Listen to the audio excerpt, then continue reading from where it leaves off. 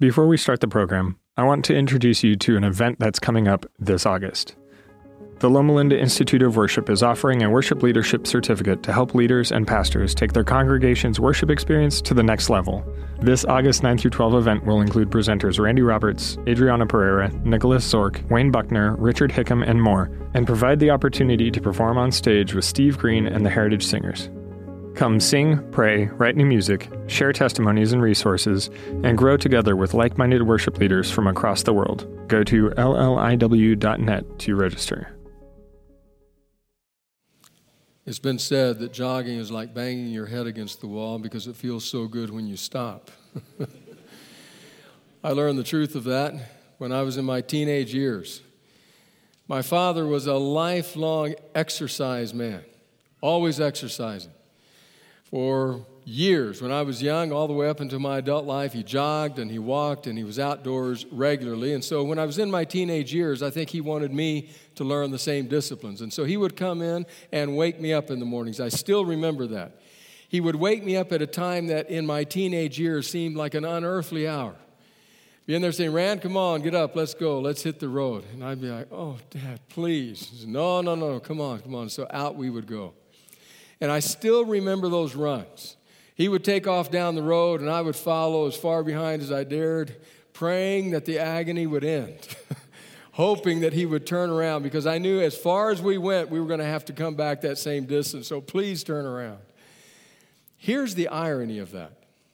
The irony of that is I continue to do the same thing today, all these years later. I not only do it, I look forward to doing it.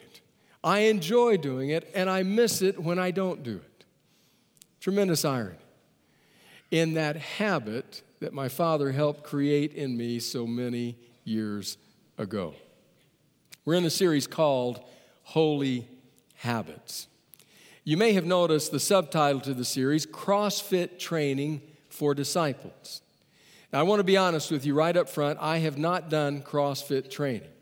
I have done boot camp, but God gave me the victory over that. So I haven't done CrossFit, but I've been learning about it, learning about what it is, what it means, and what people do who are doing CrossFit training. And I've learned that there are certain regimens in which you engage if you're doing CrossFit. One of the ones that captured my attention, because I knew we were going to be talking about today's topic, was one called active recovery. Now, I suppose we have CrossFit training people throughout this congregation, so you know this better than do I.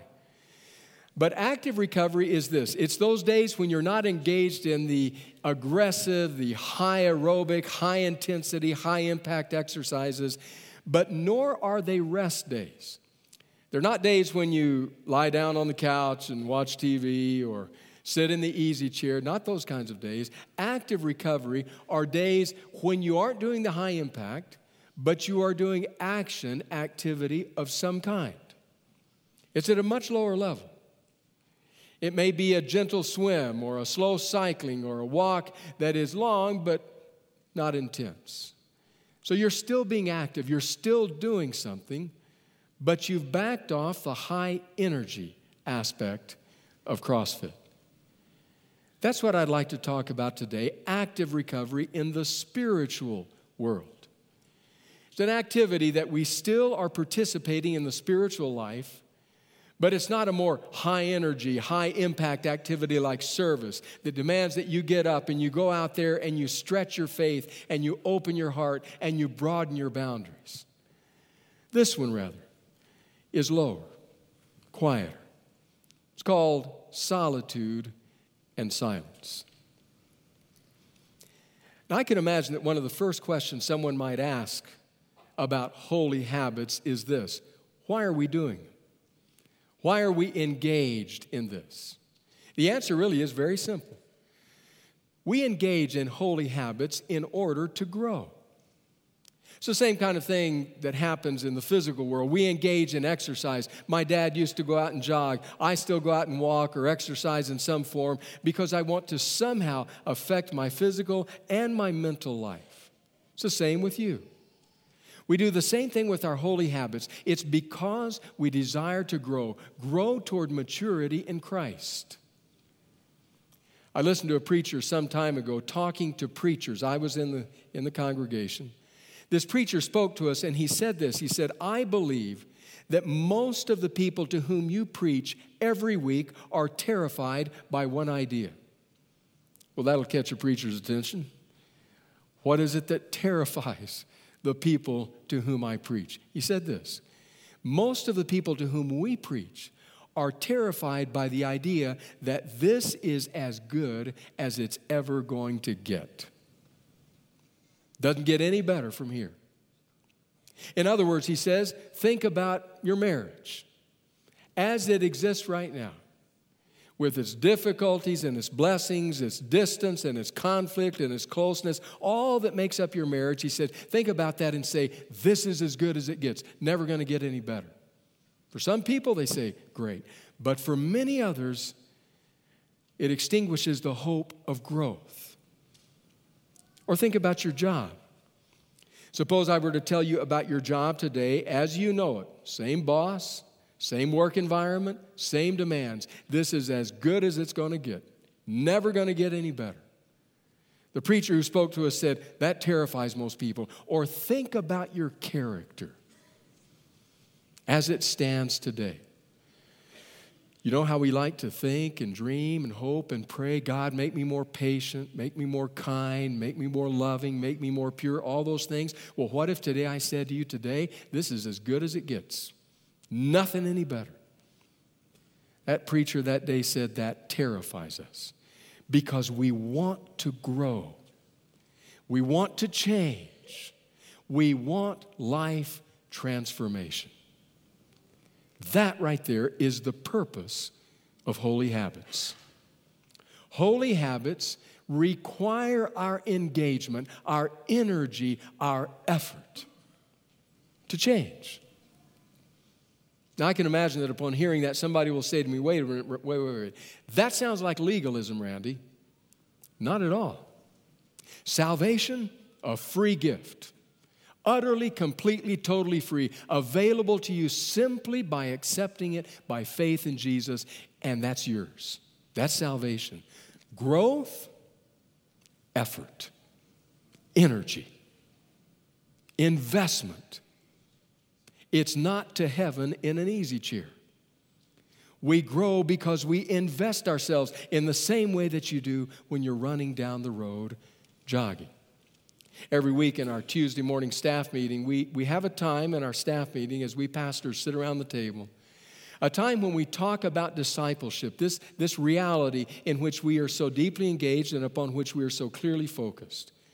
This last week, we were talking about discipleship, thinking, reading, praying about it, when Pastor Tyler, our young adult pastor, read us a quote.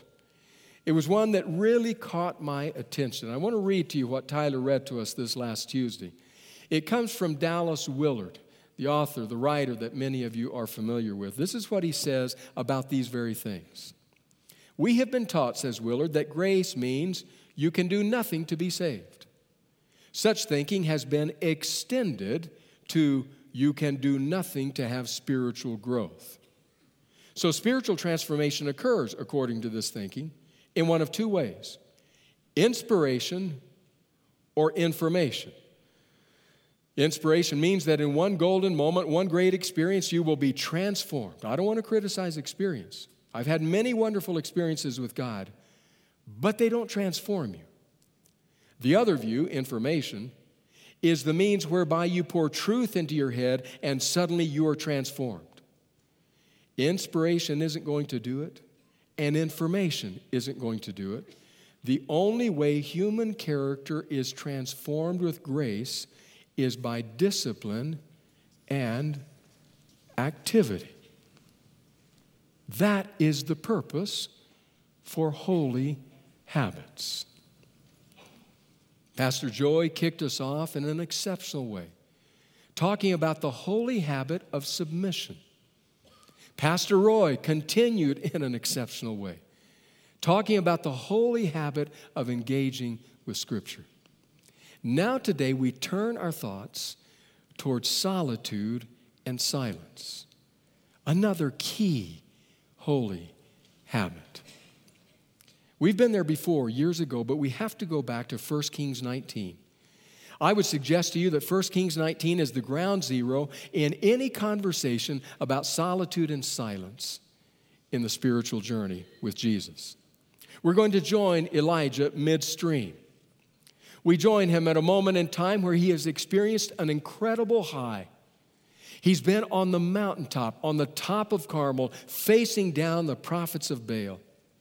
It's been a dramatic experience that has occurred. Elijah has said, let the God who answers by fire, let that one be the true God. And in response to his plea and his prayer, simple as it was, the fire flashed from the sky and consumed the altar and everything on it. The next events were rapid ones. As he left the mountain, the smoke still lingered in the air. The stream was still reddened by the blood of the prophets who had faced him. And the rain was beginning to fall. He grabbed the king's chariot horses and outran them 20 miles back to Jezreel. You talk about being on a spiritual high. He arrives in the midst of a rainstorm like no other. The king goes into the palace, and Elijah collapses, apparently under some kind of shelter to sleep, a well-deserved rest. But it doesn't last long. Somebody shakes him awake with news that will catapult him into a chasm of despair. That's where we join Elijah in 1 Kings 19. I begin reading with verse 1. Now Ahab told Jezebel everything Elijah had done and how he had killed all the prophets with the sword. So Jezebel sent a messenger to Elijah to say, may the gods deal with me, be it ever so severely, if by this time tomorrow I do not make your life like one of them. Elijah was afraid and ran for his life. When he came to Beersheba in Judah, he left his servant there while he himself went a day's journey into the wilderness. He came to a broom bush, sat down under it, and prayed that he might die. I've had enough, Lord, he said. Take my life. I'm no better than my ancestors. Then he lay down under the tree and fell asleep. All at once, an angel touched him and said, get up and eat. He looked around, and there by his head was some bread baked over hot coals and a jar of water. He ate and drank and then lay down again. The angel of the Lord came back a second time and touched him and said, get up and eat, for the journey is too much for you. So he got up and ate and drank. Strengthened by that food, he traveled 40 days and 40 nights until he reached Oreb, the mountain of God. Then he went into a cave and spent the night. And the word of the Lord came to him.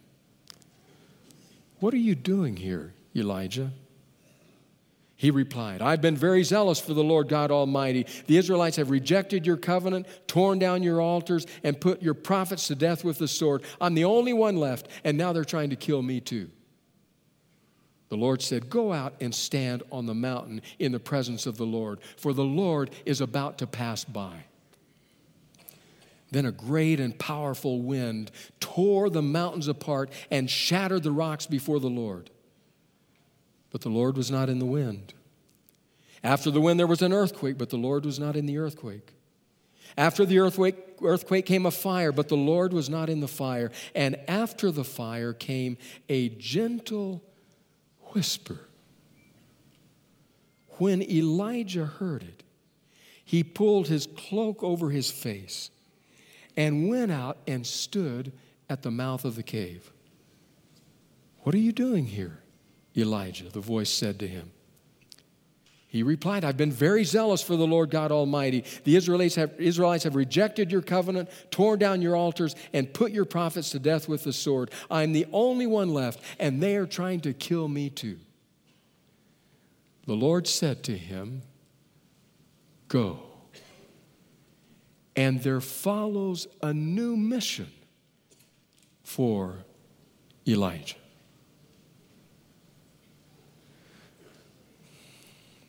You can't blame him. You can't blame him for descending into despair, for hunkering back into the darkness of the cave.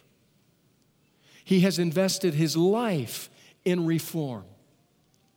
And reform finally happened right before his eyes. There they were, the people of Israel, faces in the dirt, chanting, "The Lord, He is God. The Lord, He is God." Finally, they were repenting. They were turning back. Finally, God would have His place in the nation of Israel. And then the message. The message from Jezebel, which between the lines said, "You thought things were going to change? You thought your God is now in control? You thought I was going away? Think again. I'm still here. And furthermore, I'm going to end your life as you ended theirs." And that's enough. 40 days of flight through a barren, desolate wilderness until he comes to Oreb, more commonly known as Sinai, the mountain of God, and disappears into a cave, hiding himself from all outside light. There are many things Elijah might know at this point in time, but there's one thing he doesn't realize. He doesn't realize that hunkered down in the cave, cut off from the outside light, from outside contact, he doesn't realize that he hovers between two great eras in Israelite history. He's the dividing line. He's the crease in the book telling the story. You see, before this time, there was a way in which God revealed Himself to people. There was a way in which people encountered God, and that way was this. There were grand and mighty epiphanies, great appearances of God, majestic and terrible in nature. Didn't seem to matter where He revealed Himself. You could be hovering behind the bushes with the people of Israel as Moses faces Mount Sinai and God descends and the mountain shakes, rattles, and rolls, and you are crying out in fear because of the holiness of the God before you. Or it could be that you're hiding in your tent, peering out as you see the earth open and swallow up the likes of Korah, Dathan, and Abiram, and anybody else who dares to come near. Or you could be hovering with the friends of Job, or with Job himself, who suddenly, out of the whirlwind, hears the voice of God come speaking to him. Truth is, it doesn't much matter. The way God has revealed Himself time and again is through the grand and the glorious. It was an awesome, frightful thing to encounter God. Even Elijah. Think about his life. Dramatic? Please. Steps onto the center stage of Israelite history and says, "There will be no rain until I say," boom, and the heavens become brass. Steps into the room of a dead child. Says, "Stand up and live," and the muscles that were stiffened by rigor mortis moments before suddenly flex with life.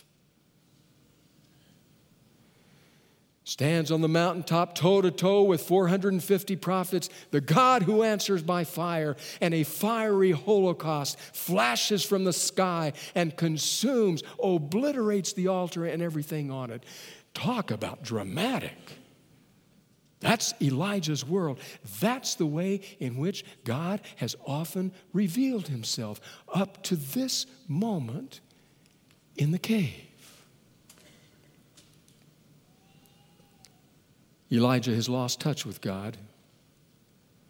That one message was enough to send him into the darkness. We've all been there at some point. That point where we're trying to reconnect with God, trying to find a way that we can hear Him, that we can sense His presence with us. That's where Elijah is. And so when he realizes, I've got to reconnect with God, he knows there is one place I must go. I must go back to Sinai, to Oreb, to the mountain of God. I must get back in touch with that grand and glorious God of the galaxies. I have to find Him again. Hear from Him again, experience Him again. And that's how God reveals Himself, in the grand and the mighty. And so here he is, in the cave, waiting for God to again reveal Himself. You read the text. The fire burned, the earth quaked, the wind blew. All manners in which God had revealed Himself before, some even in the life of Elijah. But you read the text. With each dramatic occurrence, it says, and God was not in it. He's looking for inspiration. God is not in it. And then as the smoke is blown away, as the dust settles, as he feels for stability in the earth beneath him, a dead calm descends on the mountain. Not a whisper, not a breath of air. Nothing moves. And in that stillness, says the text, Elijah heard the voice of God. And the text says, he wrapped his face in his mantle and came out of the cave to stand in the presence of God. It's a change. Because do you realize that after this, only rarely will God reveal Himself in the grand and the dramatic. Instead, you heard the scripture passages read today so well by the Hunleys. You remember those verses, all of which come after Elijah. Be still and know that I am God. In quietness and confidence will be your strength. Or what about the life and ministry of Jesus? Rising early in the morning, a great while before day, He went to a solitary place and there prayed. In another place in the Gospels, and He went out and spent the entire night in prayer to God. And yet another place, He withdrew into a solitary place and prayed all night. And after that, He chose His disciples. Or even the words of Habakkuk. The Lord is in His holy temple. Let all the earth be silent. It's a shift. When Elijah had gone back to Sinai, he was going back to the place where he knew Moses had experienced God. He was going back to that place where Moses had ripped off his sandals to stand trembling on holy ground. Going to the place where God had said to Moses, I'll reveal to you my glory, but you can't see my face because no one will see it and live. I will hide you in the cleft of the rock. You can see me from behind after I've passed by. That's the God I want to see, he said. Instead, he got solitude, silence, and the still small voice. Do you realize that the next time somebody will see the face of God after Moses saw his back is in a quiet stable, a crying baby,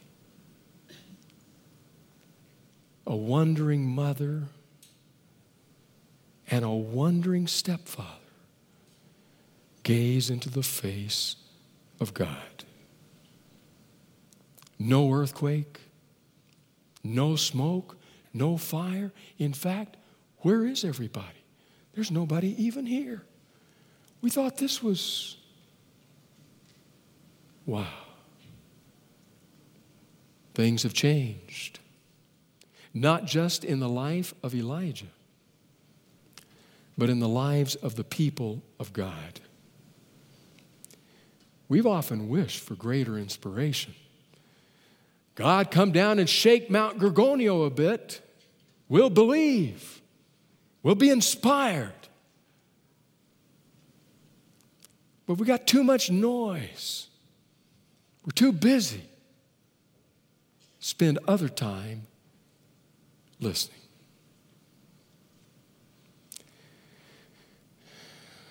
So what does it all mean? For those of us who want to engage in holy habits of growth, what does silence and solitude offer us? I want to give you 3 suggestions. These are important in my own life. Maybe they might mean something in yours. 3 suggestions that I want to encourage you to consider, to contemplate, and if appropriate, to put into practice. Here's number 1.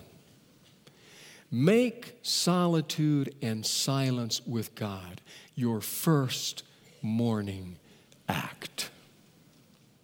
Make solitude and silence with God your first morning act. What do you do when you first get up in the morning? Soon as you wake up, what do? We do different kinds of things. I understand that. Some stagger down the hallway to the kitchen to get a cup of artificial energy.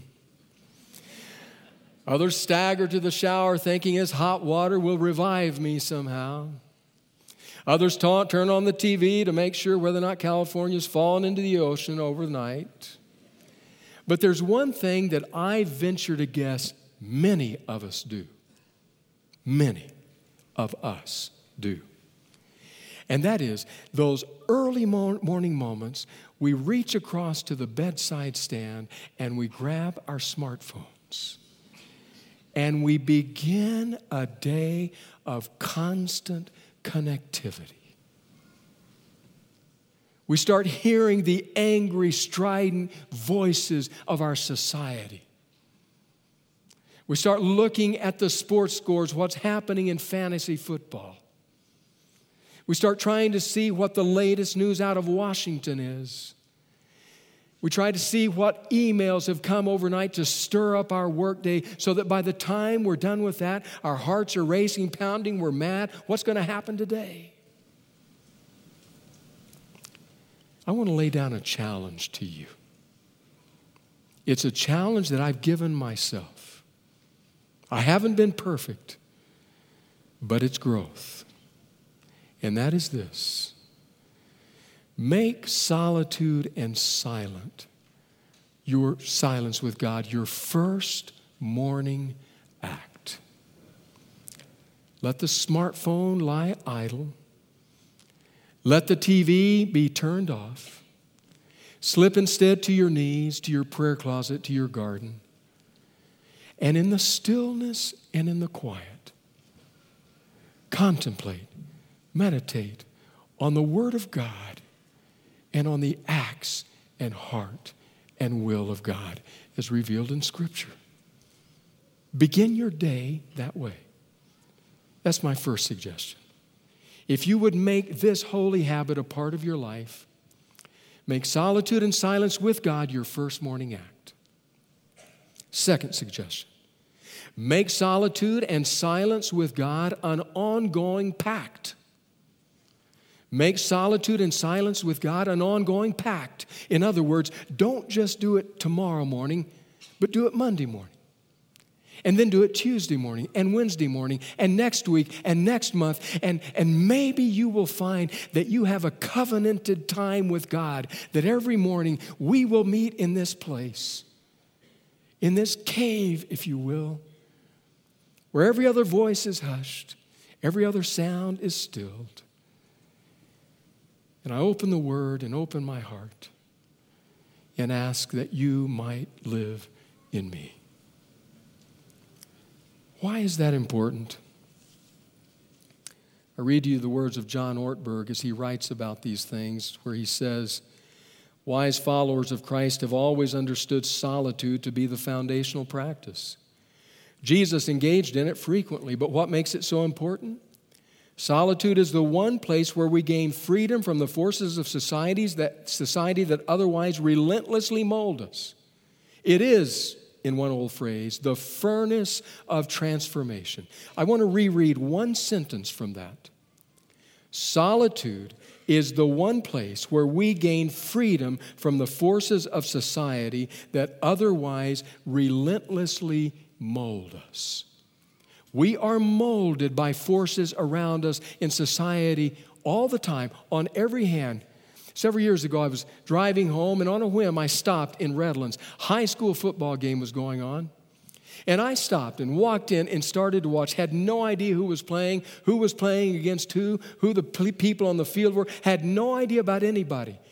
But the crowd was cheering. Do you know that within 10 minutes, I was cheering and shouting, and I thought, what is wrong with you? You don't even know who these people are. You don't even know who these teams are. Here I am cheering for them. I may have been cheering for the wrong side. Those forces can mold us into their image. Solitude before God removes us from that crush and allows the Spirit to work in our hearts and our lives, as He did with Elijah. Elijah was given a new mission at the mouth of the cave. 3 suggestions. Make solitude and silence before God your first morning act. Second, make solitude and silence before God an ongoing pact. And third, make silence and solitude before God a disciplined fact. A disciplined fact. Now, you may say to me, wait a minute, Ray, why are you using the word like discipline? Discipline fact. That to me sounds hard. That sounds like work. That sounds like jogging. That sounds like legalism. Please. You're not disciplined to earn it or to deserve it or to merit it. Salvation is always a free gift. The discipline comes in putting holy habits to work so that we might grow to maturity in Christ. It's not an easy thing. Discipline is never easy. Because we want to go with the flow. We want to do the easier thing, take the path of least resistance. This requires discipline. It's underlined by some words from Dr. Archibald Hart. Dr. Hart, former dean of the School of Psychology at Fuller Theological Seminary. Listen to what Dr. Hart writes. A constant state of adrenaline arousal, although physically damaging, is often experienced as pleasant excitement and stimulation. Just think the last time you had the adrenaline surging through your veins at a football game or at a concert or some moment when you could feel it. It may not be good for you, but he says it feels like pleasant excitement and stimulation. And it is this that makes it most dangerous. Because we can come to think of the arousal state as normal and to depend on the high it gives to get anything accomplished. I believe there is a corresponding spiritual danger. Becoming dependent on adrenaline arousal for the good feelings of life can create an association between spirituality and high arousal. In other words, one doesn't feel spiritual unless one is being stimulated by adrenaline arousal. Many expressions of spirituality have become linked to adrenaline arousal, and this can be very harmful. A great many of the true saints of God have found their peak spiritual experiences in quietness and solitude. But many modern saints look for it only in exciting challenges or emotional catharsis. Don't misunderstand. I love inspiring experiences. We had one of those here during our camp meeting series. If you were here that night when we came and we sat and we listened to Veritas sing, were you here? I staggered out of this place on a high. It was unbelievable. I love moments like that. But what Hart is saying is, you cannot depend on that. In fact, it can even be damaging, because you can come to think that it's only when I have a high like that that I'm truly spiritual. When the truth is, God invites us to the discipline of daily devotion before Him, before His Word, in prayer, regardless of how it feels. Elijah points from the cave, and he points toward the presence of God in solitude and silence. Just 3 suggestions. If you would engage in this holy habit, make solitude and silence with God your first morning act. Make solitude and silence with God an ongoing pact. Make solitude and silence with God a disciplined fact. I close with the prayer of Sir Paul Reeves. God, grant me to be silent before you, that I may hear you, at rest in you, that you may work in me, open to you, that you may enter, empty before you, that you may fill me. Let me be still and know you are my God. Amen.